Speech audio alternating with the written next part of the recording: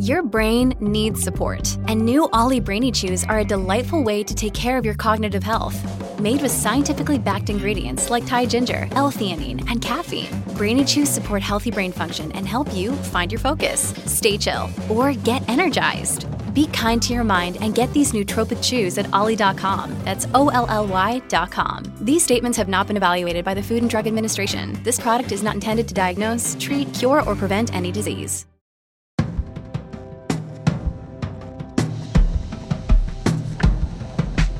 Welcome to Screen Talk, Anywhere's weekly podcast. I'm Eric Cohn with Ann Thompson as usual, and we've got tons to discuss. Lots of movies opening, lots of movies to look ahead to.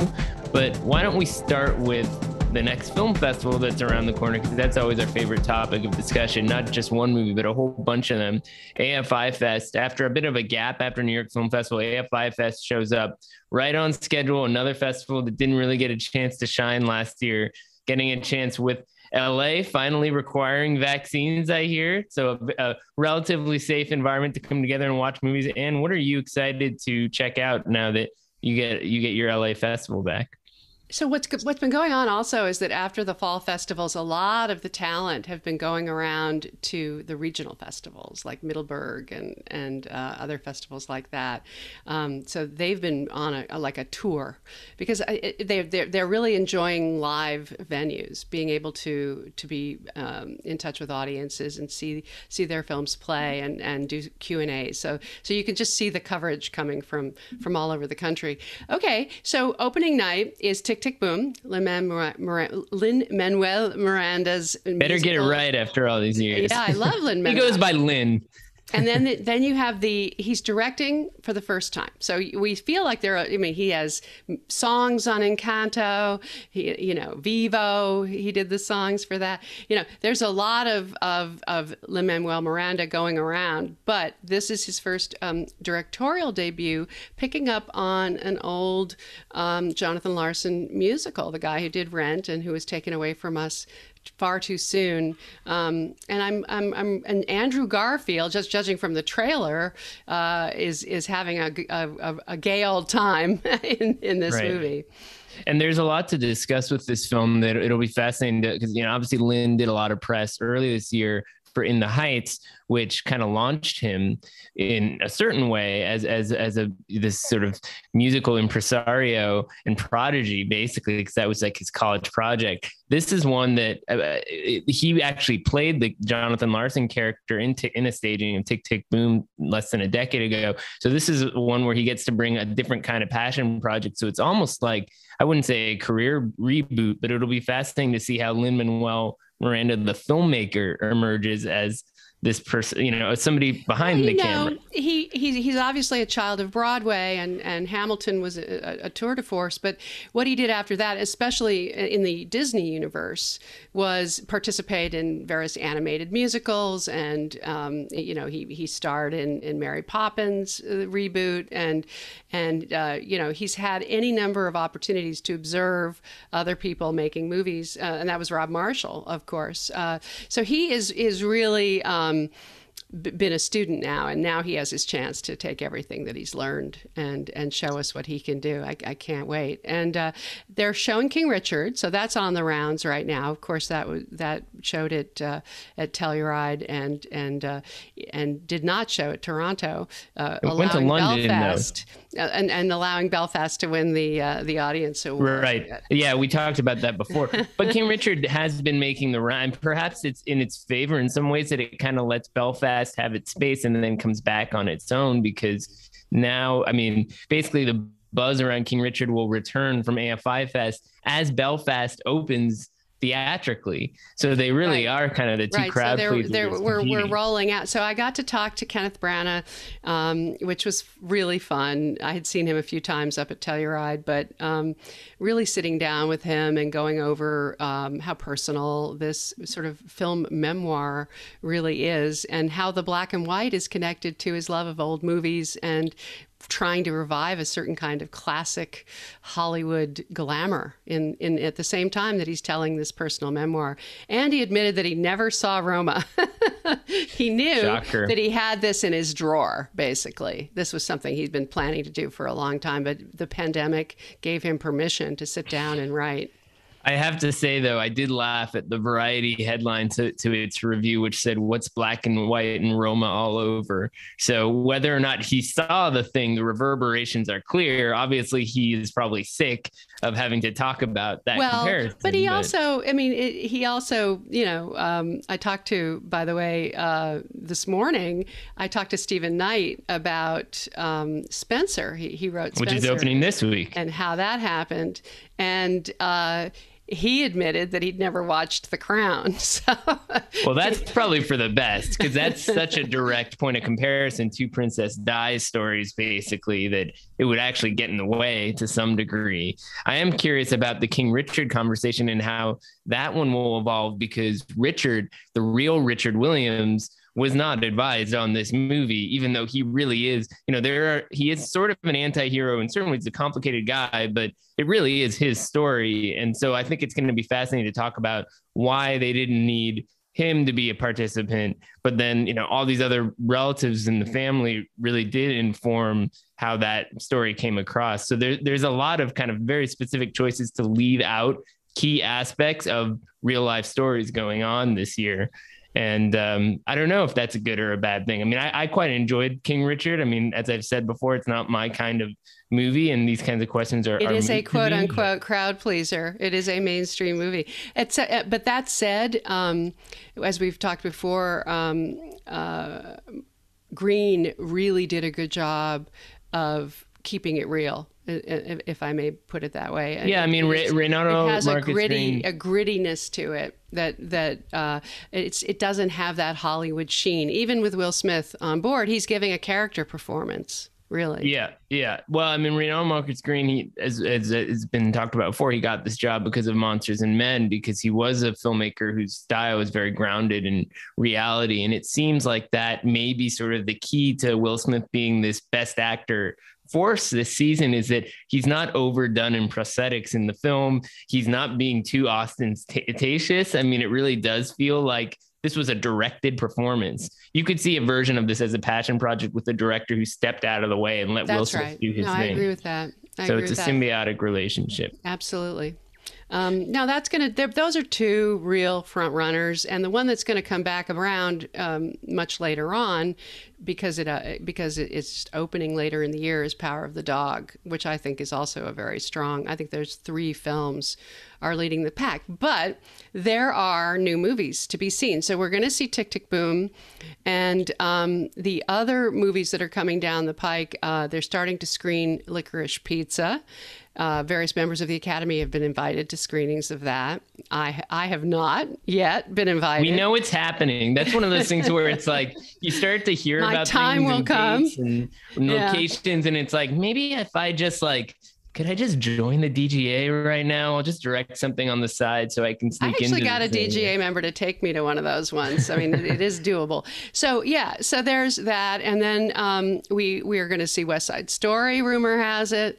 And by the end of November, maybe early December. Tonight, I'm going to see House of Gucci, which I'm very excited about. And I'll be seeing that tomorrow. And there'll be a Q&A and everything. Yeah. Yeah. So that's a big one this week. It's you really feel it all of a sudden, like all of these movies, we've seen a bunch of them kind of scattered throughout the last couple months, and now it's like they're converging with new titles. Like, I'm going to go to House of Gucci and then pop by MoMA for the Spencer party they're doing there. And then I'm hearing that by early next week, probably something with Licorice Pizza. And then we'll hear about the Nightmare Alley and West Side Story competing for noise. And so I wonder how Nightmare Alley is an interesting one, because it was interrupted by the pandemic and extended by the I mean, I hear, you hear, oh, they finished the sound mix. It's really down to the wire on Nightmare Alley, because they do have to get these things out. The Golden Globes deadline is not as urgent as it used to be, but there are all the critics groups and voting does begin in early December. I'm curious about how commerciality is going to play into the lives of these various movies. I mean, we've said many times before that if you aren't at least, successful to some degree commercially, it's pretty hard to stick out in a season.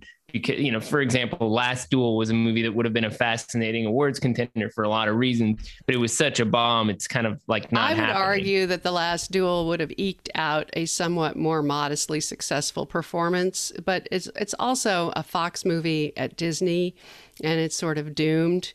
And it's exactly the kind of movie that nobody goes to see. Unfortunately, right now, the numbers are indicating that if it's an original, it's drama, an original drama, it's kind of doomed. And you need to have some recognizable IP in there somewhere to get the diehards to show up. Or at least Dune is that. Dune got the diehards to show up. Yeah, everybody's seeing Dune. And Everybody's Bond talking did. about Dune to some degree, but that doesn't mean that Dune is the front runner for Best Picture either. I mean, It's I think actually in the running because it's such a strong crafts performance. I would be surprised if Dune got acting nominations, although I think it could. Maybe for Chalamet. It's unlikely somehow because of the genre, I think. That's what it has going against it. But it's like Blade Runner 2049 in the sense that it's just such a stunning visual accomplishment. That the crafts will be there. But then once again, you have the Netflix and factor. Direction, I would suggest.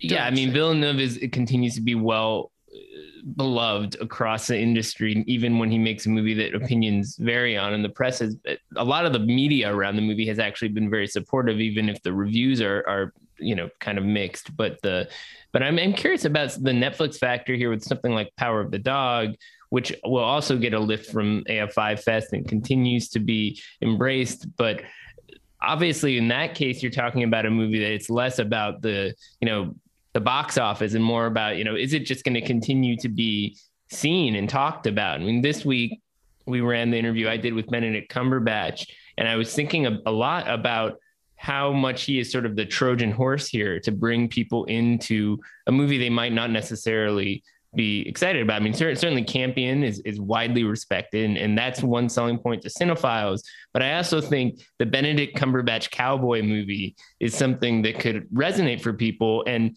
I'm fascinated to hear if the film delivers. I mean, on Netflix is a different question than does it deliver in the theater. It has a different, they do show these movies in theaters, and these movies get booked at the Paris or other houses in LA. But the trick here is Benedict Cumberbatch a huge marquee draw? I mean, he's got Doctor Strange 2 coming out, and he's in Marvel. That's Marvel. I know, but I mean, but there is something about that, and the fact that he's had a decade plus since the whole Cumberbatch thing first started up. To me, it seems like there is a very obsessive fandom. Kristen Stewart has that going for her too, but Spencer is a very different kind of movie. So, she's a front runner for Best Actress, no question, and Spencer's really good, even if it's on the art house side of the equation.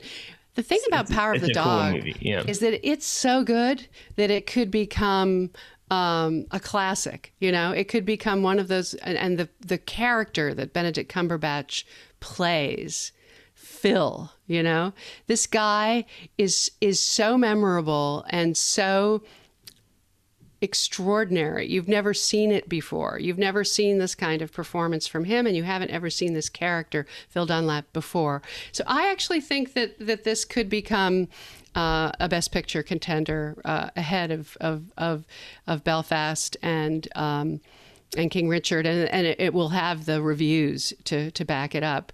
But and the Academy admiration that would need to be there, like it was for Nomadland. Say. Well, and I guess maybe AFI Fest will be the next sort of round of Academy responses too. It gets that LA crowd to weigh in, because there's been a lot of buzz around him, and then it kind of quieted down for a while, and it's getting more crowded. But it has to kind of be steady as they go. And as in terms of crowd pleasers, it's funny to think about the idea of Belfast and King Richard battling it out while King, Power of the Dog just sort of hums along, because it's not a crowd pleaser in the traditional sense, but it is a movie that kind of gets under your skin. It has the Western you. elements to it, and I think men will relate to it, and women will too. And men will relate to it because there's a lot of toxic men out there with repressed sex. It's very relevant. Yeah, a lot of toxic masculinity and repressed sexuality that people will definitely turn out in droves to vote for. I think Campion's probably got the best director in the bag, but we'll see. And of course that's exciting too, because if you think about it, someone was pointing out the other day, for all the progress that's been made in terms of gender equality and supporting women filmmakers, the whole thing about Jane winning the Palme d'Or, she tied. She wasn't the only one who won the Palme d'Or. And she was nominated for Best Director for The Piano, right? But didn't win. But if she wins, it won't be a tie this time, presumably. So she's overdue, and she also had a not. I mean, I remember having conversations with her over the course of her career around the time of In the Cut, which was notably thrown away by its studio, and around the time of Bright Star, which was an underperformer, undervalued, great movie. All of these movies are extraordinary. I think she has never made a bad movie, but the support from the industry for her as a filmmaker was not always there. And I think that she felt it and went to television and enjoyed that and had a good run.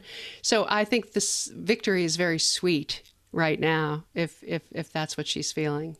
And she certainly seems to know how to work the room after all this time. I mean, you've seen her, I've seen her, seeing her in the crowds, a filmmaker at that level. She knows how to play this game and certainly doesn't outwardly seem to resent it. And there is a performative element to this stuff. I mean, there are certainly filmmakers and actors I've talked to who say, you got to pay to play. And if you don't want to play that game, that's it. She realized, partly because she was often being shoved to the side, she always knew how good she was. That's not the issue. I don't think Jane Campion ever sat at home worrying about whether she was good at her job. Yeah. I really don't. But what I think she wasn't getting was this kind of applause. And boy, is she enjoying it now. And she's running with the ball. You're correct. So in terms of other stuff, it's her time. Way to go. Seriously. And if it brings more people into her films, because, the Paris Theater is doing retrospectives or whatever, more power to Netflix for that too. But there's a couple other films at AFI Fest that should get a bump. I mean, Parallel Mothers continues to churn along, and it does seem like Penelope Cruz is the official challenge. Sony Pictures Classics was not happy that it wasn't submitted by Spain, but Spain submitted Almodovar 7 times. So, give another guy a shot, and they're going to go for mainstream categories. That's what they're going to do, and they've done. He could get an original screenplay nomination on this movie. Talk to her as the model. Yeah, it makes sense. I mean, it's a film that I've seen it twice now. It's a film that because it deals with both the Spanish Civil War and that kind of traditional Almodovar melodrama stuff. It's like it's taking his material to another level. And when I saw it the second time in New York Film Festival, there was a fairly high profile filmmaker I ran into who was talking about how little they knew about the Spanish Civil War and these unmarked graves that people are trying to discover now to talk about the past. And I feel like there's a powerful element to that you don't often get when you're when telling the story behind his films. So hopefully that gives him a leg up and continues to get the movie out there. And then you have this film that was actually on the festival circuit last year that's being reintroduced, which is Halle Berry's directorial debut, Bruise. I still have not seen this. Have you? Neither have I. No. It premiered in Toronto in the drive-ins. I think it had like 2 drive-in screenings, and then Netflix bought it for like $15 million, something like that. So it's been, and they've been holding on to it. So I think that's one to keep an eye on. The very limited reaction to it that I heard from TIFF was positive. So I'm curious about the fighter movie, and actors who direct, even when they've been around a while, can sometimes do it quite well, as we've seen this year with both Rebecca Hall and help me out here, Rebecca Hall and Maggie Gyllenhaal. I have to come up with Maggie Gyllenhaal for you. Lost Daughter. Yeah. Yes. which we've gone over already, is two higher profile debuts this year. But the point is, when actors direct it, you can Sometimes assume it at works least out. Absolutely. yeah, they kind of know what they're doing. We need to check that one out for sure. So I thought it would make sense also for us to return to Eternals briefly, because I actually, in passing last week, mentioned it as if it was opening last week, because I did an interview for it a while ago and it screened a while ago. It's one of those movies where it's like, I kind of internalized that it was, people had a chance to see it, but actually it's just coming out right now. And I'm very curious. I have some questions for you, Eric. So on Eternals is one of those movies that is neither fish nor fowl, you know? It's neither a real successful Marvel movie, and it's also an engaging, weirdly beautiful Marvel movie. And I would argue that some of the best elements of it are provided by Chloe Zhao. And yet she's the person who directed it and therefore is being made responsible on some level for this quote unquote disappointment. It's the first Rotten Tomatoes Marvel movie that has gone rotten since Kevin Feige took over. And I certainly have read some reviews that I thought were more extreme than I would expect but that's part of what happens, I think, when you're working on something at this high level, is that the expectations are so fundamentally different from what happens when a singular filmmaker makes a movie with their own style. On some level, it's always been this sort of process of negotiation where the Marvel director meets Marvel on its own terms and then brings in some of their sensibility that can color within the lines of this pre-existing thing. That's why Taika Waititi's thing with Thor Ragnarok worked out so well, right? Perfectly. It's like the Taika element was there, but it was also a Marvel movie. And here it's not that they're necessarily and the same is true of Ryan Coogler. 100% with Black Panther. He was supported by the whole Marvel machine, but he had a vision and he delivered. And I think with this one, it's when you look at it, I mean, what I think is notable is Chloe does, I think, appropriately want to own the filmmaking of this movie all the way through, including the action scenes. And the action scenes the camera work is fascinating, does sort of mimic the camera work of non-action scenes. There's a craft element to this that's worth looking at. But it's very beautiful. It is. Yeah, it is beautiful. But the challenge is when you look at it in terms of what Marvel movies tend to do, this one doesn't do a lot of those things. It doesn't have the same. Introducing all these people and these characters, and it's laborious to get there. You do engage with them eventually. So I have to put this, the biggest criticism on the script level.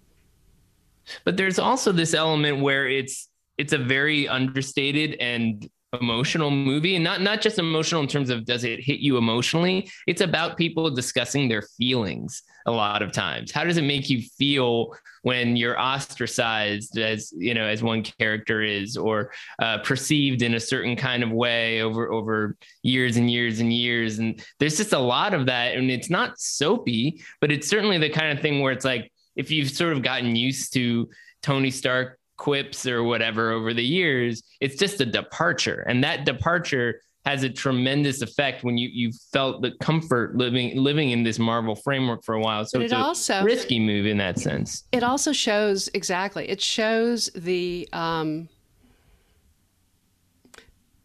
it shows how delicate the transition at Marvel is going to be away from the Avengers and the world that they established over so many films, and that is no longer there for them.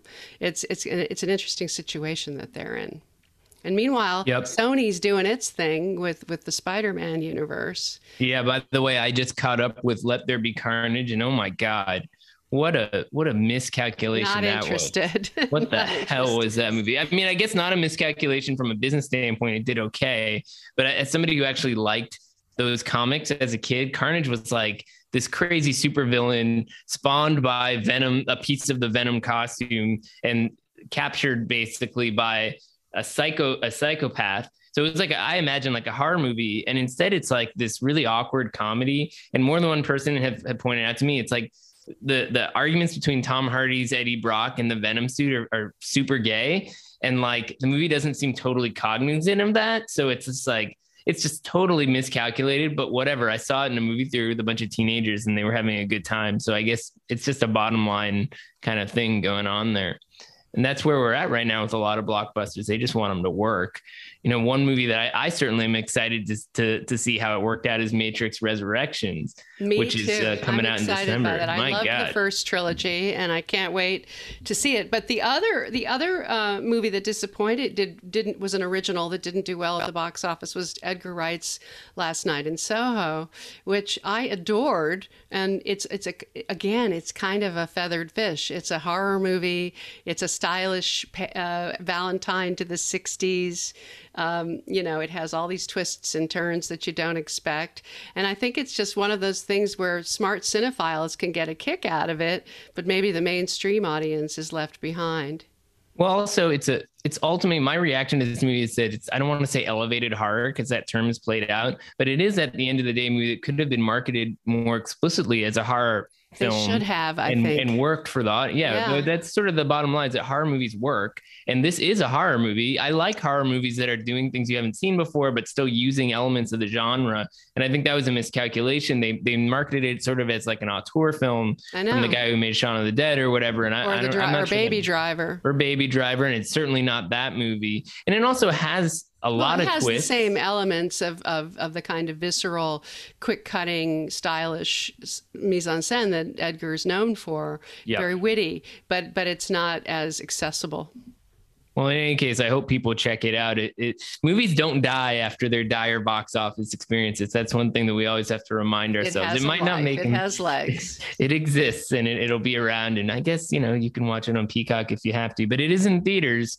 So now we are going to transition to the next chapter for Eric Cohn. I am here I want to announce the fact that you're going to be a father. You beat me to it. So the big news of the fall season, I guess, is that I will be going on paternity leave imminently as we record this, and we're looking at it being probably in about a week from now.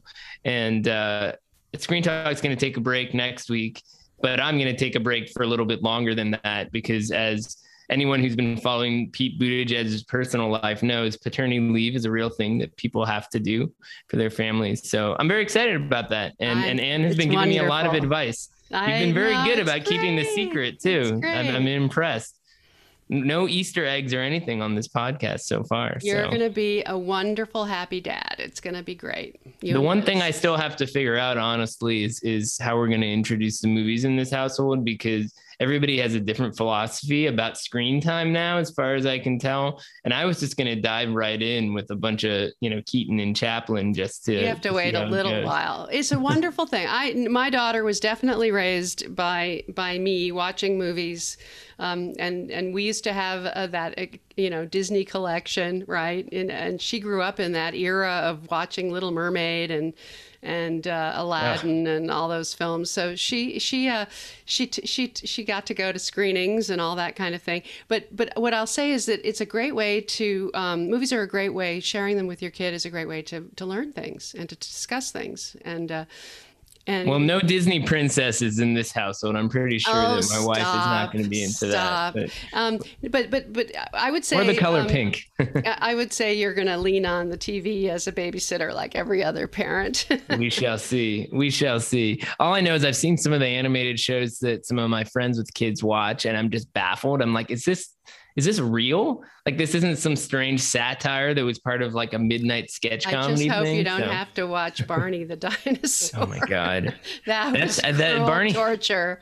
And that's the thing. It's like, I understand that what Sesame Street did so much the more that I think about this stuff, you because can watch Sesame Street, it was fine. Getting substance in there is not easy. So, I expect to be fully changed when I re-emerge from whatever the next few months will be like, but I'm not going to be completely gone. I'm certainly going to be around in the sense that I hope to continue to pay attention to these movies we've been discussing, and we'll have some interviews rolling out on the site. And I'll certainly be listening to whatever you've got cooking with Screen Talk, which is not going to be what we're dormant. going to do is I will be the host. I will take on the Eric Cohn role.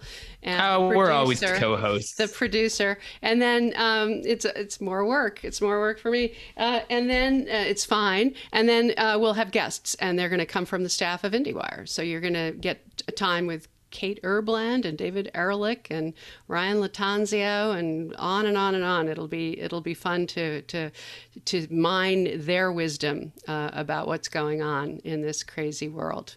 Well, I hope you get into some good fights, because things will be awfully dull without you to spar with on a weekly basis. And I'm sure I'll be distracted by other stuff, but I'll be thinking about it and tuning in. You will have a new sparring partner. That's the hope. All she's just going to do is cry, and I can't talk back to that, unfortunately. But I'll be listening. So thanks for handling things while I'm out, Ann. And my pleasure. Thanks everybody for listening to us this year, and I look forward to coming back into the swing of things in a couple of weeks. All righty. Enjoy. It'll be a lovely time. I hope so. Bye. Bye-bye.